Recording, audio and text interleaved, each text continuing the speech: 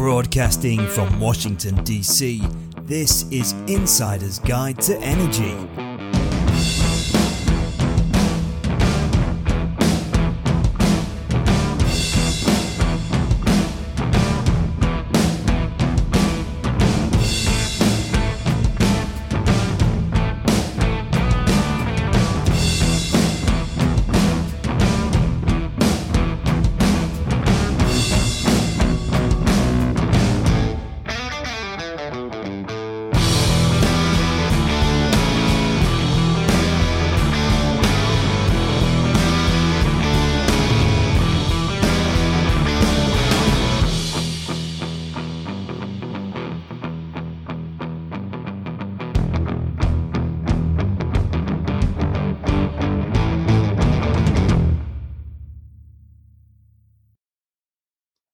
Welcome to Insider's Guide to Energy. This week, we're going to do something a little different. Jeff and I are just going to pontificate and share some of our experiences and let you, the audience, know more about what we're experiencing as we make this podcast.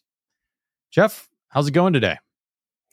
It's great, Chris. And honestly, it's nice to get to talk to you directly because we're always talking, but usually with somebody else in the room. So I'm really curious to hear about your experience and especially in the re-entry to the US, what you've noticed in the differences in cultural, business attitudes, comparing your life in Europe now to re-entry on the East Coast.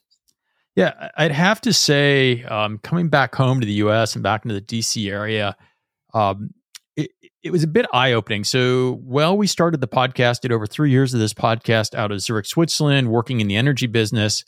I've got a lot of exposure how Europeans think about energy, how Europeans think about climate change, and what they're individually trying to do to change things.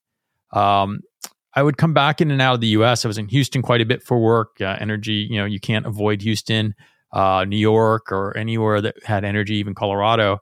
And I'd interact with people in the energy business, so I could tell there was a delta between the thinking. But when I moved back, it really hit home how different Americans view energy than perhaps our European friends. And what we expect from energy and what's going on. And I'm amazed at the amount of pushback and politicism of energy because it becomes a very dividing political discussion with many people that you talk to. Yeah, well, first of all, what I really like about the show, what I enjoy about your perspective and the framing here is that this is an energy show, not a climate show, not a political show.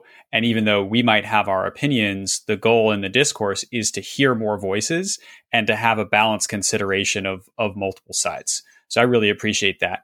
My personal motivation and perspective around energy is that it has the potential to be a unifying factor. So I certainly acknowledge that there's a lot of political rhetoric on either side, but what do California and Texas have in common? They're some of the largest renewable energy markets in the country. And so who doesn't like cheap, steady, reliable power? So I think that is hopefully a unifying issue. And I try to bring that lens whenever I can. Well, I think everybody likes power. Energy is important, right? Whether it be for the economy, for production, whether it be electrons coming into my home to light it, to keep my heat pump going or my air conditioning going, whatever I want to do. I think everyone's there. What I've found is people aren't as excited to have things shoved down their throat. So for having done this podcast, I think I started pretty naive and I've had people listen to the transition of me over the last few years during the podcast because you start and things are pretty black and white. It's like, yeah, I don't want to have more hurricanes or I don't want to have more 100-year events. So, I'm willing to do something to have energy, be cleaner. And then you realize the complexity of changing things and the importance of the economy and quality of life and all the issues that come in. It's not simple. And that's one of the things I enjoy about the podcast is we bring people on during the pre-call. We always say, look, we're not investigative journalists. We want to hear what your points are. We want to hear what you have to say. Now, we all have opinions and we all, we might push back on something someone says, or we might let someone voice their opinion. But I'm of the belief is our audience is intelligent and that if you're exposed to the right data, you'll make informed decisions on your own. You don't need me driving my agenda down. And And, in the pre-call here, when you and I were talking, I was laughing about one of the guests we had on recently. I had someone come on in the comments and they were really upset that we brought this guest onto a podcast that really focuses mostly about energy transition and energy matters. And, it was a guest that wasn't a believer in maybe all the things and pushed back a bit on a lot of the premises that we had. But yet we gave him airtime and spoke to him. And my thought was that you, the audience, would want to hear that. So that's kind of where I'm at these days with the podcast.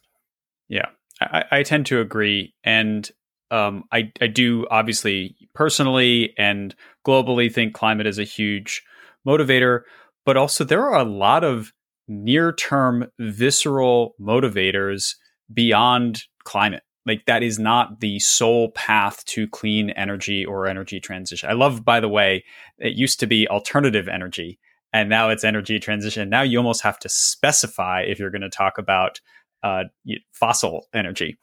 So, but I think there's multiple paths to get here. Like many transition products, I use LEDs, EVs, rooftop solar. These are cases where it's literally just a better product. It is a better experience. An LED has more functionality than an incandescent bulb. I get that people don't like being told that they can't have incandescent bulbs, but LEDs are just better on multiple fronts. And you don't have to be into climate change to be into LEDs. You don't have to be into climate change to like the G-forces of the acceleration of an electric vehicle. It's just a better product.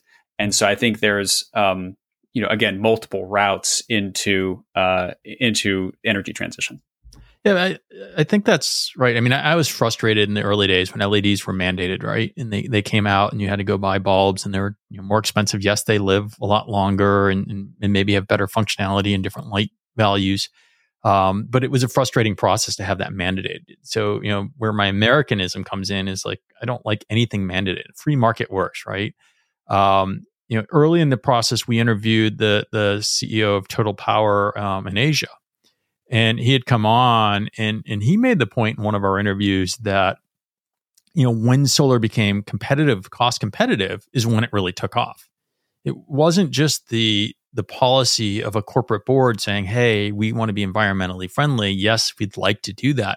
But with shareholder value and things like that, where their customer base really rocketed is when solar got to the point where the economics just made sense for a business to go do it. So, I look at a lot of the energy topics that we cover and look at the business side of it and say, hey, it's a business angle, right? Early on, I don't know if you ever listened to stories, but Will did a story. He was one of our producers on the show, friend of the show. And it was, I cracked up because he came on, was co-hosting with me on an episode. And he just assumed because our guest was doing renewable energy that they were bleeding heart liberal. And he made some really liberal, crazy comment. And I kind of scratched my head. I was like, well, that's a big assumption. And the guy lit him up because he wasn't. He was just a businessman looking at how to do business. And it happened to be that his business goals and energy transition goals aligned nicely. And there was a nice revenue path there. So he was doing what many would consider the right thing, which others would just consider business.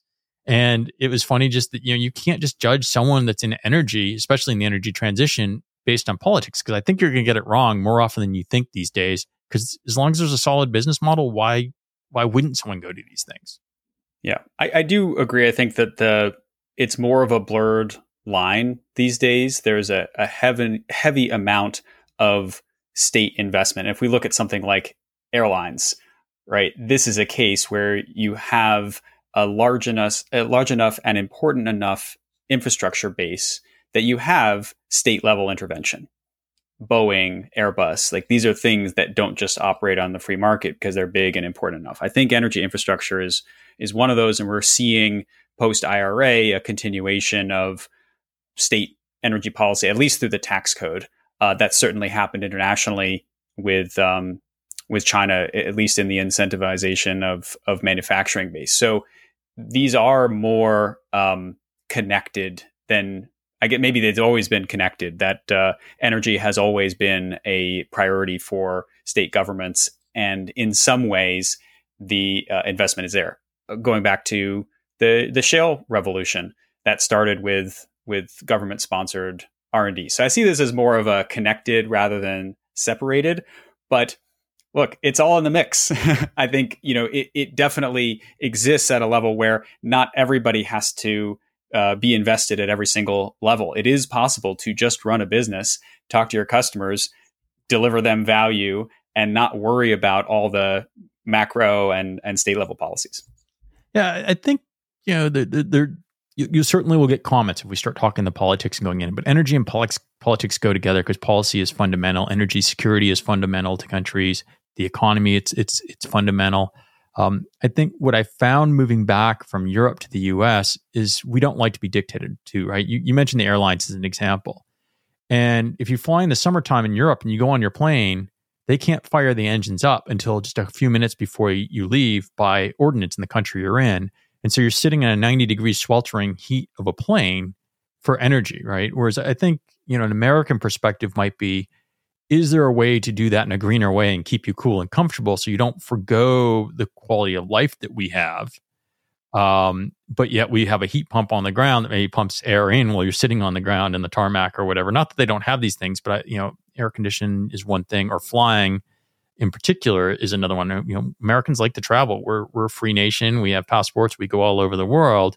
And then the question is, where do mandates come in, right? Where's it your right to go do things, and where does it become for the common good or whatever? And I think that's where the big difference is. I think Europeans are more apt to let their government dictate what they can do for what they believe a greener policy than the United States. Whereas I think here we need to make the choice individually. We're trained to be, that we want to get what we want. And so what you need to do is lay the facts out in a way that people can actually get them, which is getting harder and harder. And that's one of the reasons the podcast, I think, is so interesting. So that, if you're into energy and you want to hear about something, you can find data. We try to uncover things that aren't just on every energy podcast. We try to get, the finance behind it so you can look at the business. We try to talk about, emerging technologies or companies or business models. Those are things that to me are so fundamental to the success of energy that I hope we communicate that to our audience week over week. Mm-hmm. Yeah, I hear that definitely from an American perspective of not wanting to be told what to do. These decisions are getting personal, though. I think earlier you brought up the idea of where people live or buying property, things like this. There's a real trend now where mortgage markets are being impacted because insurance companies are no longer interested in taking on Florida hurricane risk or California wildfire risk. And there's a trend of insurers just exiting mortgage markets. So they're not providing property insurance that is required by the mortgage lenders. So this determines whether or not you can get a mortgage, or influences heavily the sort of month-to-month costs that everybody has to bear. So that is more of a free market influence where actuarial tables, climate models are dictating the behavior of insurers, that's dictating the behavior of banks, and that's influencing where people live and buy property. So in some ways, we'd like to not be told what to do, but you can't, who am I to blow against the wind, right? Like whatever the weather is doing, that does in some ways dictate our behavior. Yeah, I think it does. I think what I also see, and having grown up and gone to school here, people have seen this movie again and again and don't know what to believe. So part of the challenge you have folks that are very, very strong believers in climate change and what energy should do and what people should do, and they're projecting that out. And so if I recall, I remember my middle school science teachers telling me that by 2000, there wouldn't be any more oil in the world. And they were adamant about it. And there was all kinds of, alarmist type things going on, and that the world wouldn't be there, and that, my lifetime will be a really different place. And innovation and technology, like you talked about shale, when it got to a certain price or getting harder to find reserves or uncovering reserves were there. And so people that have seen this before don't see this as different, right? So there's folks going, well, why are we changing the energy? We're just changing the countries we're beholden to. So rather than pumping oil out, U.S. fortunately can be energy independent because we have a lot of gas and shale and other abilities. But you just change. Now I'm going to Congo to get minerals, or now I'm going to where China's got battery control. So I'm really just changing from the devil we know to one we don't know. That seems to be prevalent in a lot of these conversations I have with folks. Mm-hmm. Yeah, there's a book that I'm reading that I would highly recommend that talks about a couple of these different approaches. It's called The Wizard and the Prophet, and it talks about two different approaches to environmentalism. One that's a little bit more on the conservation side and alarmism or doomerism, as we're hearing it now, which is we're running out, we've got to conserve, we've got to stop doing all this. And then the other one, the side of the prophet, says we can engineer our way out of this problem. Whatever scarcity exists, we'll find more efficient ways, more efficient technologies. And it talks about the history and the origin of both of these perspectives and how they influence our approach. So the peak oil, what you referenced there, is more of the sort of prophet, or for seeing, hey, the end of days, or we're all going to run out. And the wizard approach would say, well, no, we'll just find more ways of extracting. So I agree. I think that there's been a lot of alarmist narratives, limits to growth, population bomb, all of these things in the 70s and 80s that were more alarmist and really have proven to not really be the case. That said, we are looking at maybe peak demand on oil, right? So it's another form, and in some ways frees us maybe from some of the geopolitical constraints. Boy, we're seeing now, it's great that we have more energy independence, but also more alternatives in the wake of the Russia-Ukraine crisis. And agree with you on the critical minerals. Hopefully, though, we have some wizardly ways of innovating ourselves around that. And also on a mass basis, it's not great, but it's, definitely on a dollar and on a mass basis, I think much, much lower than the reliance on oil. So I take more of the optimistic approach there, acknowledging the challenges. I mean, to me, the one thing that's fun is watching the emerging industries and watching everything evolve, right? So I've been spending a lot of time in hydrogen, or if you look at future technologies, I guess a lot of people get wrapped around the wheel because solar and wind are primary what the big bets are today, right? And so there's people that don't like the solar fields, the amount of coverage, they're just not wild about that. I hear things about humming and risks and all kinds of different things that they seem to complain about. I haven't experienced that. Living in Europe, we had solar on the building, we had geothermal running our heating. There were a number of things in place that if you build the building from the ground up with, I think it's marginal cost to construction, and it makes sense. The right insulation, the right windows, and all the things that we know we want to do. It's there, but I'm looking for the innovation, and that's part of what excites me. So many of the folks like myself that came from technology, were in telecom, have moved over because so much of the energy transition is about software and managing and being efficient. For me, it's just a fun journey with what I believe is a positive outcome if we make the journey. So it's interesting to see how it's going to go, and to continue to talk to innovators in the space, and also to talk to people that are more the legacy companies, the ones that are doing things that are there. Are they doing carbon capture? Are they keeping their turbines running longer? Are there things happening that we should keep an eye on? Because I don't think it's all the shiny new stuff. I mean, there's plenty in the pipeline that people are doing. Heat pumps aren't brand new. Maybe the technology that's advancing them is, and the software is getting better, but they're not a brand new invention. I'm also really excited, Chris, for the technology piece, and an engineer. I started off in hydrogen, actually, way back when. Also have worked on the software side. So I agree. I think that's what gets me excited as well. What is particularly encouraging compared to, let's say, 10, 15 years ago is, yes, while there is still a debate, there seems like much more alignment and less resistance. 10, 15 years ago, you still had oil companies and utility companies trying to put on the brakes or distract or divert attention or deny. I think now, like you said, you've got oil and gas companies investing in carbon capture, investing in geothermal. You've got utilities rolling out batteries to their ratepayers, to the customer base.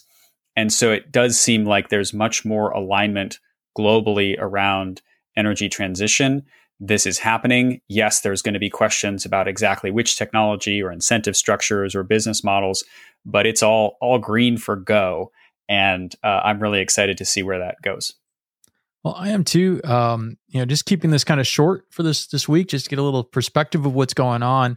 I think you got a little taste of how Jeff and I look at the world and what we're thinking about as we have guests on the program, or if you have guests you want to hear on the program, please go on the website, suggest a guest. 90 some odd % of our guests are by invitation only, but we do look for interesting guests and things that you want to hear. If they're topics that we haven't covered yet, drop us a note. Tell us what you want to hear more about. We're always looking for interesting companies, looking for interesting ideas, someone doing something unconventional, or even someone doing something at scale. Love to hear about that as well. Don't be shy. Just so you're aware, I'm off to a couple shows, so I'll be meeting a lot of folks in the industry. I'm in Las Vegas next week. I think a week or two after that, I'm back in Houston. So if you're in one of those markets, and you want to catch up and meet us at a show, drop a note. We're happy to do that. Jeff, I think it's been good sharing a little bit of our insight today. Any final thoughts as we wrap up this episode? That's great. I'll also be out at the Verge conference at the end of October. Looking forward to meeting people there. And we'll also post inviting guest ideas. And great to talk to you today, Chris. Really enjoyed it. Yeah, as always, it's great. We have fun when we catch up. For our audience, we hope you've enjoyed a little glimpse behind the scenes, and we'll talk to you again next week on Insider's Guide to Energy. Bye-bye.